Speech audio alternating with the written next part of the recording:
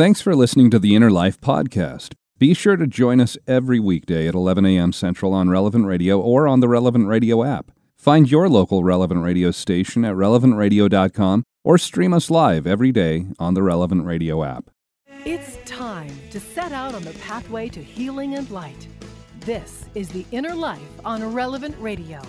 If you have questions or concerns about your faith journey, if you are struggling or searching for something more, if you are in need of some spiritual direction, our Catholic priests are here to help. One heart at a time.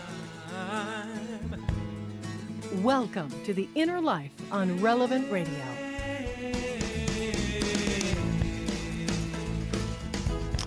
Welcome to The Inner Life here today, August 24th, the feast of St. Bartholomew the Apostle, and so glad to have you listening to this hour of spiritual direction here on Relevant Radio. Hi, I'm Josh Raymond, and do you remember many of your dreams? When you wake up in the morning, can you recall what was happening in your dreams? Or is it only an occasional remembrance of what you were dreaming? Only the ones where you wake up in the middle of them, or when the dream, it was so vivid that it stuck with you over the course of the next several days.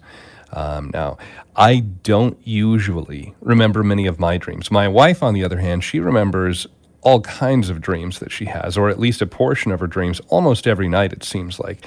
I recall one maybe once a week or every 2 weeks, something like that. So it's not regular for me, but my favorite dreams, I've talked with our kids about this. You know, what's your favorite dream? And it seems the same for them. My favorite dream, from the time I was a little boy up to the present, it's where I can fly. There's something just magical, so wonderful about discovering that I can fly in my dreams. I've had other dreams where things seem to be going wrong. Something bad is up ahead in the dream, or it seems like we're heading toward disaster. But in those dreams, some of them, I find that I have this awareness that I actually am dreaming, and I can somewhat control the outcome or the direction of the dream.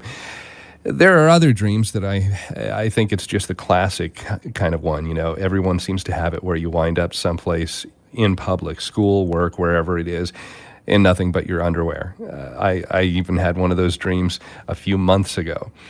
But the ones that probably stick with me, and I'm guessing for you, for all of us, the dreams that stay with us the longest are the scary dreams. Some of them you might even classify, if they're scary enough, they get the label of being a nightmare. And every one of my nightmares that I remember throughout my life, they all end the same way. They all end with me waking up in a panic, and I realized that I was only dreaming, and that I have to take some time to try and calm myself so I can eventually fall back asleep. That's kind of that recurrence there. Anytime there's that stressful, scary, frightening dream, that nightmare kind of dream. One dream that I do remember, and I don't know if I would qualify it as an actual nightmare, but it had that definite effect of waking me up in the middle of the night. And this was only within the last year or two that I had this dream. And in this dream, I don't know what happened prior to the end, pretty close to the end of when I woke up. All I really remember from this dream was that I found myself on a wide platform, and this platform is moving forward. And the platform itself was it was like the flatbed on the back of a semi-truck, maybe 5 or 6 times as long though, and probably a good 10 times as wide. Very, very long and wide platform. Now, there's no truck that's pulling it, but it's moving forward. And ahead of the platform that I was on, there's another platform identical to what I was standing on. And behind, there was another platform. And all of these platforms, hundreds of people. I was surrounded by hundreds and hundreds of people, all of us on these platforms. I didn't know anyone. We were all strangers to each other, but we were standing there squeezed in together. And the platform, like I say, it was moving forward, not fast, but at a moderate speed, maybe 10 or 15 miles an hour. And it was moving us forward through this kind of road that was set down in a trench. And the platform that we were on, it spanned the entire width of the trench, so that there were these kind of concrete walls on either side of us. And we're all just kind of going along, standing a little bit of shuffling or moving around, but we're standing on these platforms as it's moving us forward. No one seems to know where we're headed. But soon the road that we were on, it began to descend. And as we began this descent, as the ground started going into this decline, well then, the ceiling overhead, we went into this tunnel, and the sky starts getting blocked out, and the ceiling, it was made of the same sort of concrete as the walls on either side of the platform, so very, very thick concrete that's all around us now. And as we're entering this tunnel, we're not very far into it, and up ahead, the people on the platform in front of us, they start to panic. They start to scream and to yell, and they're scrambling, and they're trying to push back. But there were too many of us all sandwiched in there together. So it didn't do any good for any of them to try and push back against those of us who were behind them, because we were all hemmed in by the people who were behind us. And then I saw what the people up ahead saw, what had them so panicked. As we were descending into this tunnel, up ahead, there was water. And as we kept descending, soon we'd be pushed under the water level. And the ceiling, along with the road or the floor that we're, floating or traveling or riding on, whatever it was in my dream, the ceiling is moving down at that same sort of decline, so that pretty soon, we're going to be pushed under that water level. The ceiling's going down there. We're going to be trapped. And very quickly, we would find ourselves going deeper and deeper until we're fully submerged. So in my dream, I started looking around really quickly. I'm looking to my left. I'm looking to my right. I'm trying to see if there's any way that I could possibly get out of this situation. And very, very quickly, I come to the realization that there's nothing I can do. There's no hope. I am stuck, and this is it. And I was moving forward, and the water's starting to come up over my feet, and I was breathing faster and faster.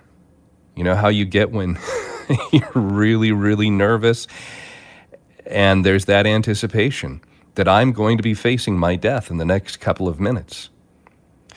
But in my dream, in that dream, as I knew that I was in my last moments before I would drown, I started to say that simple prayer that we pray at the end of the Divine Mercy Chaplet. Jesus, I trust in you. And I began saying that over and over. Jesus, I trust in you. Jesus, I trust in you. And I was saying this as the water level starts coming up higher and higher, as I see the ceiling that's coming closer and closer to where I am and where the water and the ceiling meet. Jesus, I trust in you. And I was starting to be forced under the water, and that's when I woke up. And so in the darkness of our room, I'm there, my heart is racing. But my wife is asleep in bed next to me, oblivious to anything that's happening with me, oblivious to the fact that I'm even awake. So I took a couple of deep breaths to calm myself and ended up trying to go back to sleep. And I think I eventually did, but I tell that story. I hope when I finally do face the end of my life, whenever that may come, that I really can do exactly what I did in that dream, that I can leave this life saying simply a prayer just like that. Jesus, I trust in you. But even as I was praying that prayer in that dream, where death was imminent, where I was there face to face with my own mortality, I was still scared. That prayer, it brought me some peace, but there was still that fear of dying. And that's a pretty universal experience, fear of death. But as Christians, we should have a different outlook on death, because death is not the end. It's not even close to the end. And so today here on The Inner Life, we want to discuss how we should look at death, how we can let go of our fears, and we can have faith, we can have hope in what lies ahead after this life. And helping us to do that today, one of our regular spiritual directors, Father Chris Walsh. He's a priest in the Archdiocese of Philadelphia. He's the pastor of St. Raymond of Peñafort Catholic Church in Philadelphia. Father Walsh, so glad to have you back here on The Inner Life today. Those scary moments of dreams can seem so real in the moment. Any dreams that you have that have just really stuck with you for years and years? I'm one of those people, Josh. First of all, it's great to be back with you. I don't remember most of my dreams. I know I have them, and I'll have these little inklings. I certainly have had those similar to yours, the ones of falling, which psychologists have told me has to do with anxiety. I've also been blessed with dreams of both of my parents have died, and please God are in heaven, and have had dreams of them since their death, assuring me of their well-being and their being with God. And they were dreams of great comfort that I think I sort of hold on to. But most of my dreams, I don't know. I don't know what they were. Well, the comfort, I actually did get comfort out of this dream, because I remember hearing years ago that if somebody is hypnotized, that they won't do something that goes contrary to kind of their moral nature. If they are not willing to steal or to cheat or to murder, that in hypnosis, the one who's hypnotizing them couldn't suggest that they do something that they wouldn't do when they're fully conscious, fully awake. So having that dream of my own where when I'm faced with death, I'm saying, Jesus, I trust in you, I thought, oh, well, I hope that really speaks to the core of my being, that I really will face death with that sort of an attitude, regardless of how it comes. But that fear of death, as I was thinking about it today, knowing we're going to talk about this, I was saying, okay, where does that come from? Death is a part of life for every human. It's a certainty. We're all going to die at some point. So why is there such fear around the concept of dying? And my thought is it something deep inside of us where, by virtue of being created in the image of God, that we were originally created and designed to live forever? Somehow our soul or our unconsciousness, it knows that death is really not how we were originally created or intended to be? I think there's certainly something to do with that, Josh. And we talk about the will to live, the thriving to live. It's this natural thing, right? So if someone falls into a pool, their reaction is to get out of the pool and to be able to breathe, right? If someone's put into a place of danger, their natural inclination is to fight to get to a place of safety. Why? Because we want to live. It's a natural instinct. As a matter of fact, when someone doesn't have that, it's actually a concern for whether their mental health or their mental wellness, if they've got a will to die. That's actually seen by most in society as an unhealthy thing. So I think we start with that we want to live. Why? Well, because we like our life, most of us, right? We like the food we eat. We like our stuff. We like our books. We like our comfortable seat on the couch or, in a recliner. We like our vacations. We like the music we listen to. And that's it's a plus and a minus, right? Because we're comfortable with these things, but sometimes they can become attachments, right? That's the traditional religious life. The vows of poverty, chastity, and obedience give us a sense of that need for detachment, because I'm not holding on to these things, right? The religious life is supposed to show us what life can be like in heaven when I don't have stuff or exclusive relationships. So I think it's two of those things. Like, we do like what we have and we do will to live, which are both good things. But I think the other part, Josh, none of us have died. Right, there's the unknown. We fear the unknown, right? I mean, I'm kind of afraid of going skydiving. If I had done it a few times, I'd probably be less afraid, right? Haunted house. We take our youth group sometimes to the haunted house. Well, the first time I went to this one haunted house, I was scared horribly. I was afraid. But now I know the antics, right? So I know what's going to happen. I'm not as afraid. I can walk through because I know coming around this corner, the guy's going to jump off a ladder or whatever, or an amusement ride, right? If I've been on the roller coaster a few times, I'm not as afraid. And so the same with death. None of us have come back. Now, the one who has come back, Christ, he tells us not to fear, right? But it is a natural thing because we haven't been through it.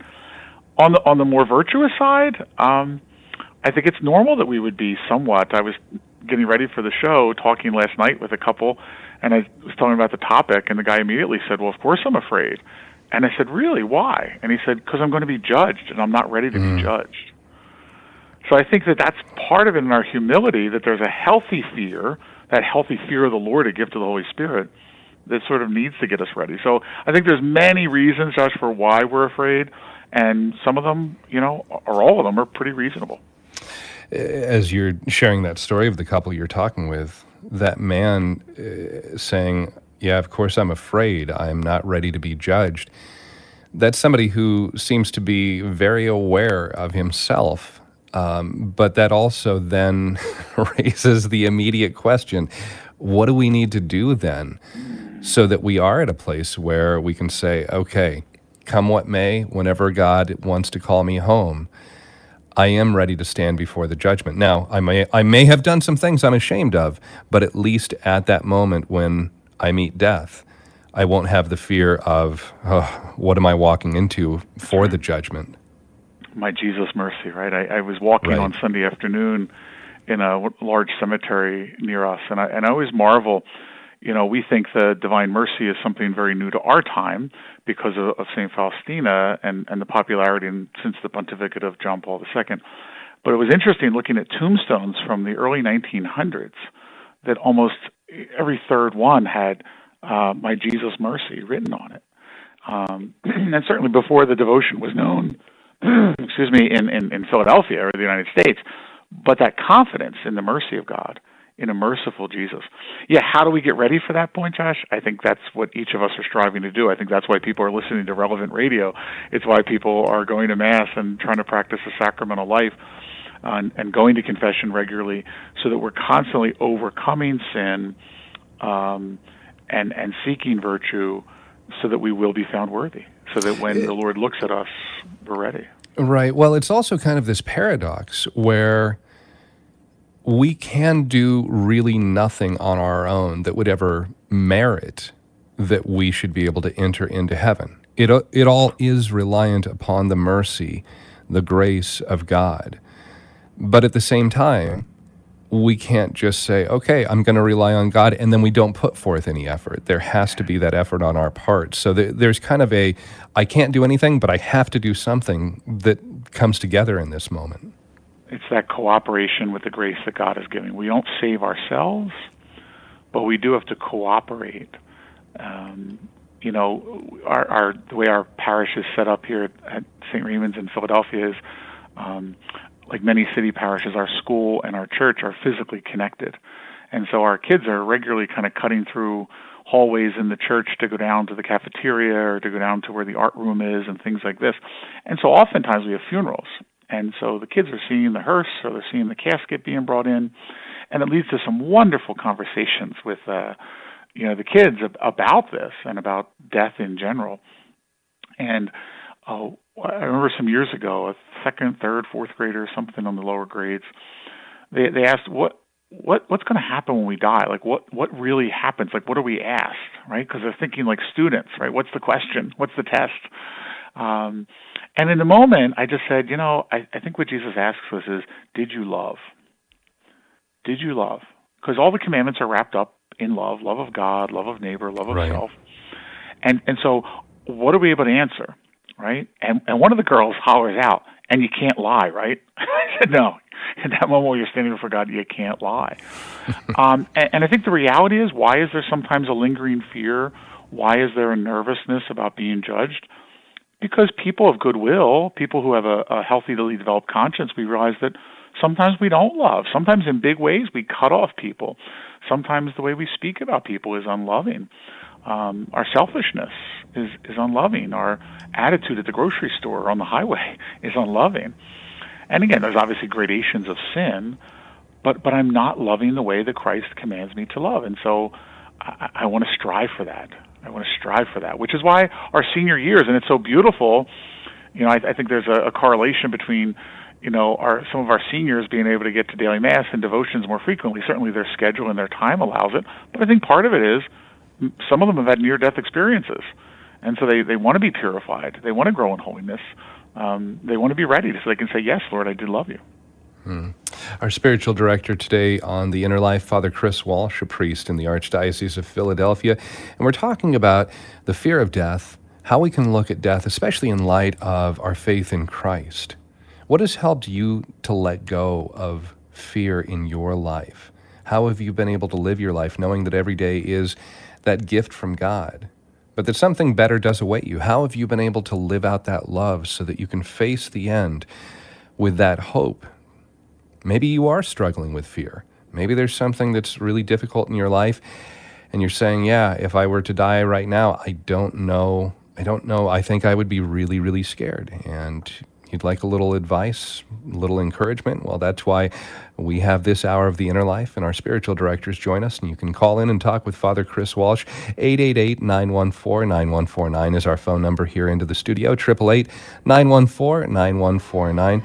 You can also email us at innerlife@relevantradio.com, and we'll continue our conversation in just a moment here on Relevant Radio and the Relevant Radio app.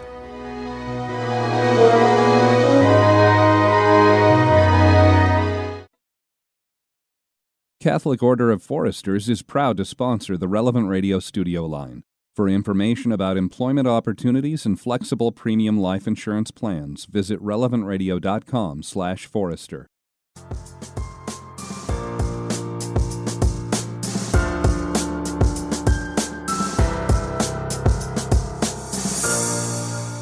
Welcome back to The Inner Life on Relevant Radio. Call in now to share your story with our Inner Life spiritual directors. 1-888-914-9149. That's 1-888-914-9149. This is The Inner Life on Relevant Radio.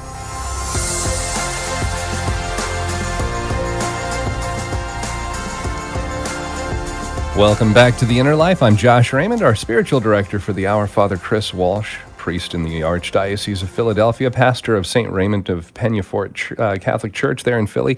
And we're talking about death, how we can have not fear, but how we can look at death with that hope, with that faith in Christ, and know that death does not mean the end. And our studio line is open at 888-914-9149, 888-914-9149. I also want to say a quick thank you for everyone who donated last week during our pledge drive. And we heard from over 14,800 people who donated, helped us go over our goal of $2.7 million. And just because of the devastating earthquake there in Haiti, we had said that 10% of whatever came in during our pledge drive, it was going to go to Haiti. Well, we had such tremendous response. $3,200,000+ that came in. So we're going to be able to send about $323,000 just to help with the relief efforts there in Haiti. And you're a part of that. You're a part of continuing the work of Relevant Radio. So again, thank you so much for being so generous last week and helping with just your prayers and your contributions during our pledge drive. If for some reason you missed the pledge drive, of course, we always are able to take your donation, and any amount that you donate is tax deductible. And you can always donate by calling our main line, which is not the studio. It's 877-291-0123, or you can give online at relevantradio.com or through the Relevant Radio app. So again, thank you so much for your support of Relevant Radio, and of course, just being extra generous so that we could give that extra amount to the relief work that's happening there in Haiti. Father Chris, as we continue our conversation here, we talked about kind of the aspect of fear, of looking at the end of our lives, looking at the judgment, how we can live our lives so that maybe we're a little more prepared. But another aspect that we all seem to share in our outlook on death, alongside fear, is sadness, especially when somebody dies young, or maybe if there's an accident or tragic circumstances. And I think it's easier. I've seen it in my own life. I've seen it in, my family. When we bury a parent or a grandparent after they've lived a long life, if they've lived into their mid or late 80s, into their 90s, even in those deaths, there's a little bit of sadness, but it's not nearly to the same degree that we have when somebody dies young. But sadness and fear, they seem to be these two feelings or these two emotions that are most commonly associated with death. We even see Jesus himself when Lazarus has died. And he says that Lazarus died so that God the Father could be glorified. So that sorrow when someone dies, do you think that's from God? Is that just kind of a natural byproduct of us knowing that, yeah, we're going to miss that person? Hopefully we'll see them again. Where does that sadness come from? Is it just from missing the person, or is there something deeper you think that's happening there for us? Yeah, great question. And certainly as a priest, they are the difficult moments. And 5 years ago today, we lost one of our kindergartners in our school after a battle with brain cancer. And, sadly, bury so many people who die from violence in Philadelphia. And it is tough. And the questions of why. People die by violence, by an accident, easier answer than, cancer that afflicts a child. But sadness comes at any point, right? It's not a great source of consolation to the 90-year-old husband when his wife dies that, well, she had a long life. Well, I'm still sad. Right. Yeah. And I think that scripture passage that you cite, that Jesus himself wept, right? I think it's the shortest verse in Scripture. Jesus wept when he found out, right? And he wasn't able to be there as well. So there's a little bit of regrets probably on the part of Jesus. He experiences that because he wants to experience the fullness of human emotions. So being sad at the death of a loved one doesn't say that we're weak, doesn't mean that we don't have enough faith. It's just, it is what it is. We're sad. Why? Because we're going to miss people. When Jesus went to Jerusalem, he liked going to the house at Bethany with Martha, Mary, and their brother Lazarus. He liked sitting around and eating baked fish with Lazarus. He probably enjoyed drinking a glass of wine with Lazarus and talking with him and laughing with him and hiking with him and praying with him, right? Now Lazarus is dead. So he's sad. He's sad. Now, Jesus knows what he's going to do. He's also sad because he's seeing his friends sad, right? That great Christian value of empathy and compassion. We suffer with those who are suffering. So even if you're not particularly close to the person, right, it's someone else in the parish or in the community who dies tragically. I heard the story. It's been on my heart and mind and in my prayer. The father who was down in Tennessee with the two children in his arms, and the floodwaters came through, and he lost hold of the two children, and they died. I don't know that man. I don't know their names, but I'm sad, right? I've never met them in life, but I'm sad.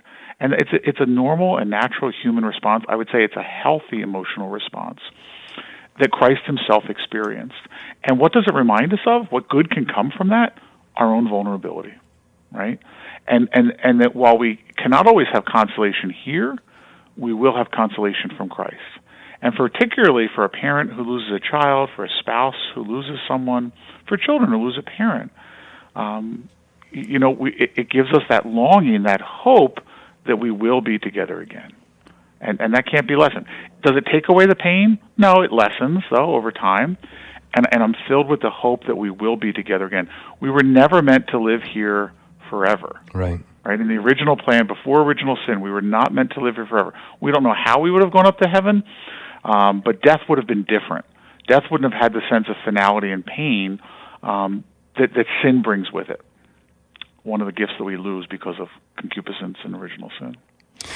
So, if that sorrow that we experience, if that's healthy, if it's natural for us to fear death, but if we have faith in Christ, if we've been baptized, if we are in a state of grace, then ideally we should have less fear, at least for ourselves, when it comes to death. What do you think can help us switch this kind of mindset where we can look at death not with so much fear? Like you mentioned, there's still fear of the unknown, and that might be natural, but that it's not fear that paralyzes us necessarily, but that we are able to have that trust, that hope in Jesus, and look ahead toward death without being so afraid.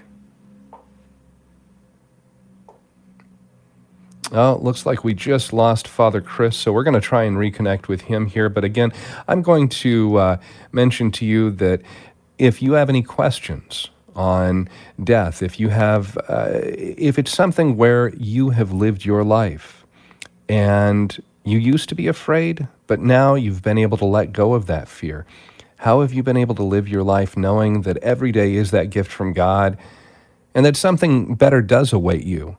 And you might have that healthy fear, but not that paralyzing fear. Maybe you are struggling with that fear when it comes to thinking about death, when it comes to thinking about the end of your life. And you'd like a little assistance, a little encouragement. You have a question for Father Walsh. Our studio line, 888-914-9149, 888-914-9149. And Father, it looks like we have you back on the line here. Yes, sorry about that. That's no. So I don't know if you kind of heard my question. So I'll did. Okay. I think I in getting ready for today, just kind of reading some different things online, and came across a homily that Pope Francis gave back in July of 2018, and which a very profound thing. And I remember reading it, 3-4 years ago when it came out, in which he said, it's natural to fear death, but it's not rational for the Christian. So I think that's an interesting thing. And he says, rather than fear death, we should fear a heart that's hardened by evil. And I think that is a different thing, right? We always want to look at things in their totality, right? So Paul, on the one hand, to Romans says, the wages of death is sin, but the free gift of God is eternal life in Christ Jesus. So Paul, I think, strikes the balance for us, that I'm aware of death, I'm aware of the pain of death. However, I'm going to make the choices that in Christ and with Christ I can conquer. So again, later on in Romans, if we live for the Lord. If we die in the Lord. So whether we live or we die, we are the Lord's. I serve a mostly African American community, and they often refer to death as passing over. Passing over. And I think it affirms, I think it's the second preface for the funeral mass. For the faithful, life does not end, it merely changes. And I think that's where the value of our faith comes in, Josh, in that death does not have to be the finality that it is for non-believers, right? For non-believers, it's over. And if they didn't accomplish all that they wanted, then there's a sense that this is over and perhaps I'm a failure. But for us, it doesn't end. As you were talking about St. Paul writing in his letter to the Romans, and whether we live, whether we die, I think he even talks about whether we eat or drink, whatever we do it all for the glory of God. He also, in his letter to the Philippians, one part that I always come back to is where he talks about life. For me, life is Christ and death is gain. And he talks about if I go on living here, it means fruitful labor for God's kingdom. And I don't know which one I should choose. He's kind of torn because he knows that I want to go to heaven. That's where I really want. That's my ultimate destination, because that's far better than being here. But I remain here because it's for the benefit of Christ and his kingdom. And so I think it'd be good to maybe just talk for a moment too about finding that balance. We don't want to have so much fear that we're paralyzed and it detracts from us being able to live out our faith, but we also don't want to go to some other extreme. We don't want to go to the opposite end where we're inviting death or have some morbid fascination with death or expectancy of death. How do we navigate so that we have that healthy, proper understanding of looking ahead? We were not created to be here on earth, like you said, Father, always for all time.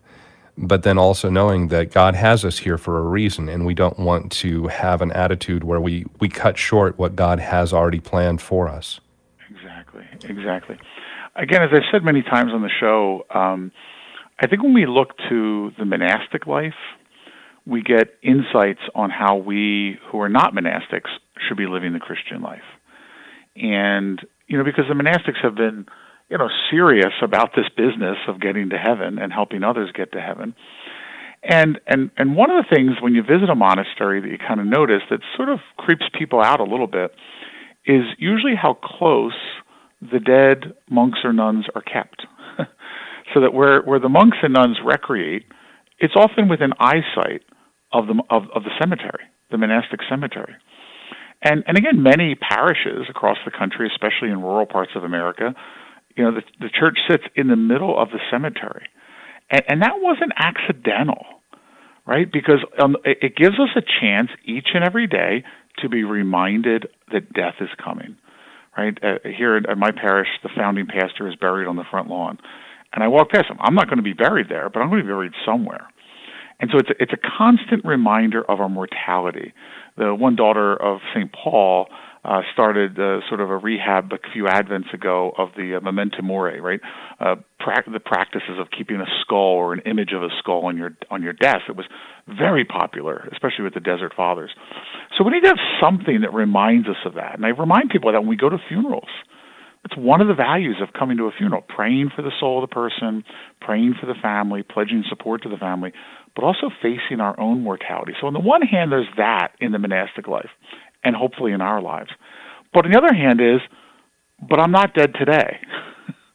So today I'm going to live life to the fullest. Today I'm going to pursue virtue. Today I'm going to pursue goodness. Today I'm going to, enjoy flowers and have a nice meal and go for a walk and get some good work done and listen to relevant radio and the things that make my life more full and more joyful. So I'm not going to sit around holding the skull all the time thinking, I got to be ready to die, I got to be ready to die, that I'm not living. And we see that sometimes with people who become crippled by their grief, right? I just don't want to live anymore. I just don't want to live anymore. It's not healthy, right? And sadly, it's depression. It's their loneliness. I get it. Yeah, right. But it's not the way to live, because we do have to want to go on living because life is good. Life is good. So we want to be patient with those who are crippled in their grief or in their loss. But for us as Christians, it shouldn't be, I long for the day of death. I long for the day of death. Well, there's work to be done while you're alive.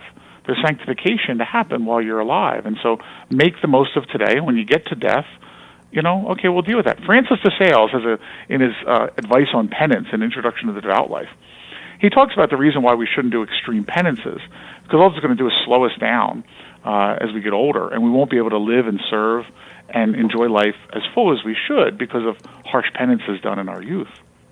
And it's going to make us rely on other people. It's a separate topic, but the idea, we know we're going to die, and we should remind ourselves the examination of conscience. And if you pray some part of night prayer every night, right?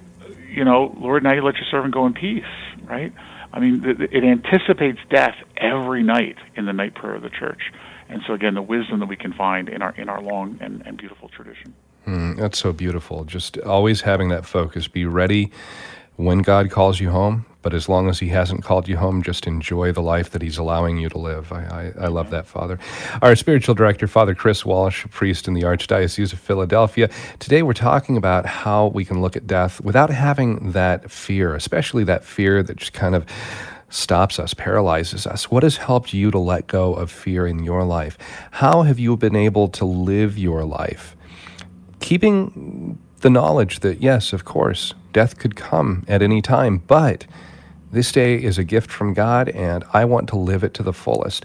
Maybe you are struggling with that fear, and you'd like to call into the program, 888-914-9149, 888-914-9149. And Father, when we come back here in just a moment, let's talk about how we can deal with the grief, with the loss, when we do have someone who ends up dying, someone we know, and we're still left here. We'll continue the conversation here in just a moment. Again, our phone number, 888-914-9149. And this is Relevant Radio, and you're listening on the Relevant Radio app.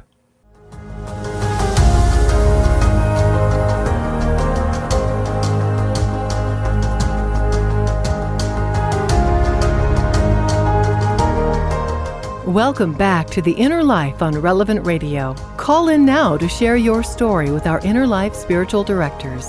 1-888-914-9149. That's 1-888-914-9149. This is The Inner Life on Relevant Radio.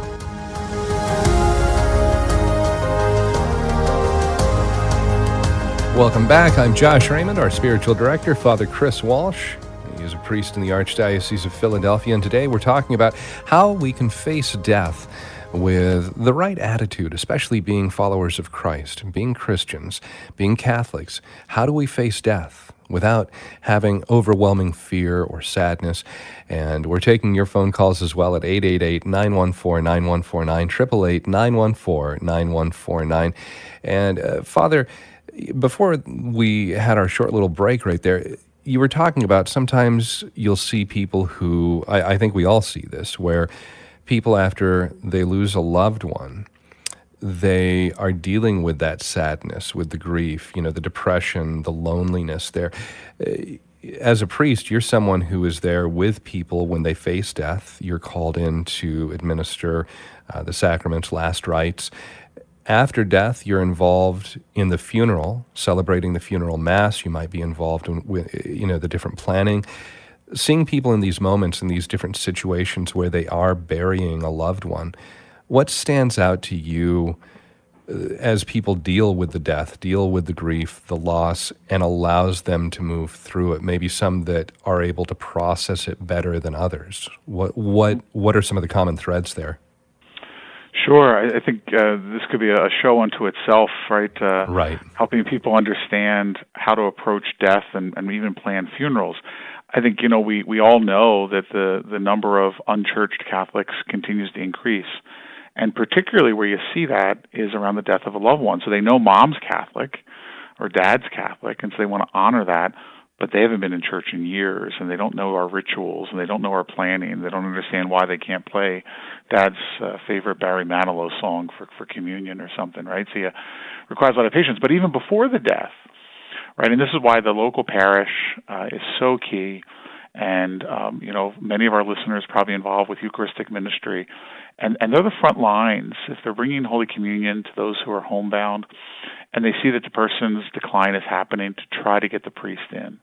And because it's so key, and it's in generations past, it was known, it was expected. But now, sadly, it's not. The family doesn't even call. You find out after the fact. And so folks are missing out on those final sacraments, sadly. But when death happens, I think we have to look at it from the full human experience. I think physically, the value of being there, the value of physically being present for us as Christians to be with other people.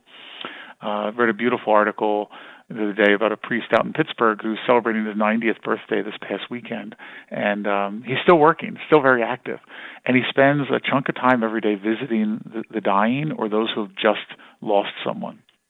And he talks about that value, and that was the influence of his vocation, was a priest coming to his house to visit his grandmother as she was dying, and then after she had died, praying with her body.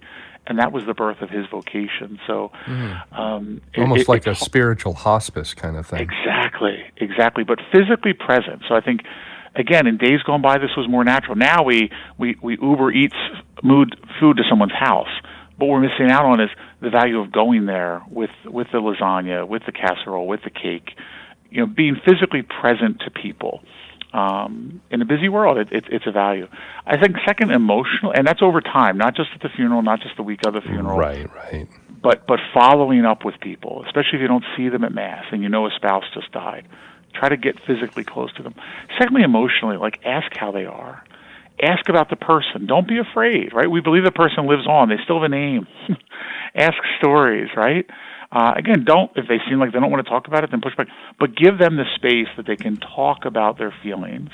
We had an interesting conversation here at the parish where we were talking about, what are the needs of people. And one of the things that we've come back to is, we've never had our own grief sort of support group here because some of the larger parishes around us had them. And so we would just kind of send people there. But they sort of dropped off over the years. I think probably what happens with many ministries, someone dies and no one was trained to be their successor or something like that. But there was a time where many parishes had grief support groups. I think it's crucial because then you could invite the person to come with you, and you go with them perhaps if they're uncomfortable. If it's someone particularly close to us, a family member, spouse, a parent, are they eating? Do you notice changes of habits? And again, not being afraid to bring it up, to talk about it. We are our brother's keeper. We are our sister's keeper. And God wants us to be present. When Jesus found out about Lazarus, what did he go do? He went to Martha and Mary, and there's some of the greatest scripture passages about death and hope. But he goes to physically be present, right? And the one sister calls him out. Lord, if you had been here, this wouldn't have happened. Right. All right, well, I'm here now. I'm here now, and I'm going to do something. And again, I think that becomes a model for us. Christ, he didn't say, oh, well, I can't do anything for Lazarus. No, he went. And he often went to the homes of those who have died. Now, he's raising people up. We don't necessarily have the ability to do that, but we can be physically present and I think support and encourage and pray with people. The Chaplet of Divine Mercy. If they're worried about the loved one's salvation, pray for that, right? Entrust them to the Mother of God. Have masses offered and go with them to the Mass and explain what this is. And if the person plays God is already in heaven, well, great, then God will share the grace with this person as they grieve. Well, and because that is a difficult situation right there. If somebody has a loved one, a spouse, a son, a daughter, a brother, a sister, and if that person didn't appear to be practicing their faith, but they die, then that can be a really scary prospect, probably lead to more fear, more sadness over the death of that person. So praying the Divine Mercy Chaplet, having Mass said for their soul. Anything else you might recommend for somebody in that situation where they're just worried about the eternal destiny of someone they love? Again, I think that finding a devotion that works for that person, and a confidence in the mercy of God. That mercy, that's that right there, because I don't know. I think a lot of times it's easy for us to have this idea of God as being well, I told you shouldn't do that, and you did it anyway, and so I got you. But God loves us so much, and He offers. I love just that image of our sins are yet but a drop in the ocean of God's mercy. We can't comprehend it. We'll never comprehend it. One last thing. Let's talk for a moment just about a happy death. We're here in this year of Saint Joseph. He's the patron saint of a happy death. And a happy death, every time I've heard it, I'm a convert, so coming into the church, praying for a happy death, it sounds better than a sad death, but it does sound like a bit of an oxymoron. So what are we actually asking for when we pray for that happy death? Great question, Josh. And can you imagine me as a 7-year-old praying that prayer, the prayer to Saint Joseph for happy death, with my aging grandparents? And thinking, why do they want me to die? I think it's a couple things. Again, grace builds on nature. So certainly one of the happiest parts of death is that we can hear Jesus say to us, "Well done, good and faithful servant. Come enjoy the paradise I have prepared for you." But as I accompany families through this, gosh, I think the grace of a happy death includes that there's someone there at your side when you die.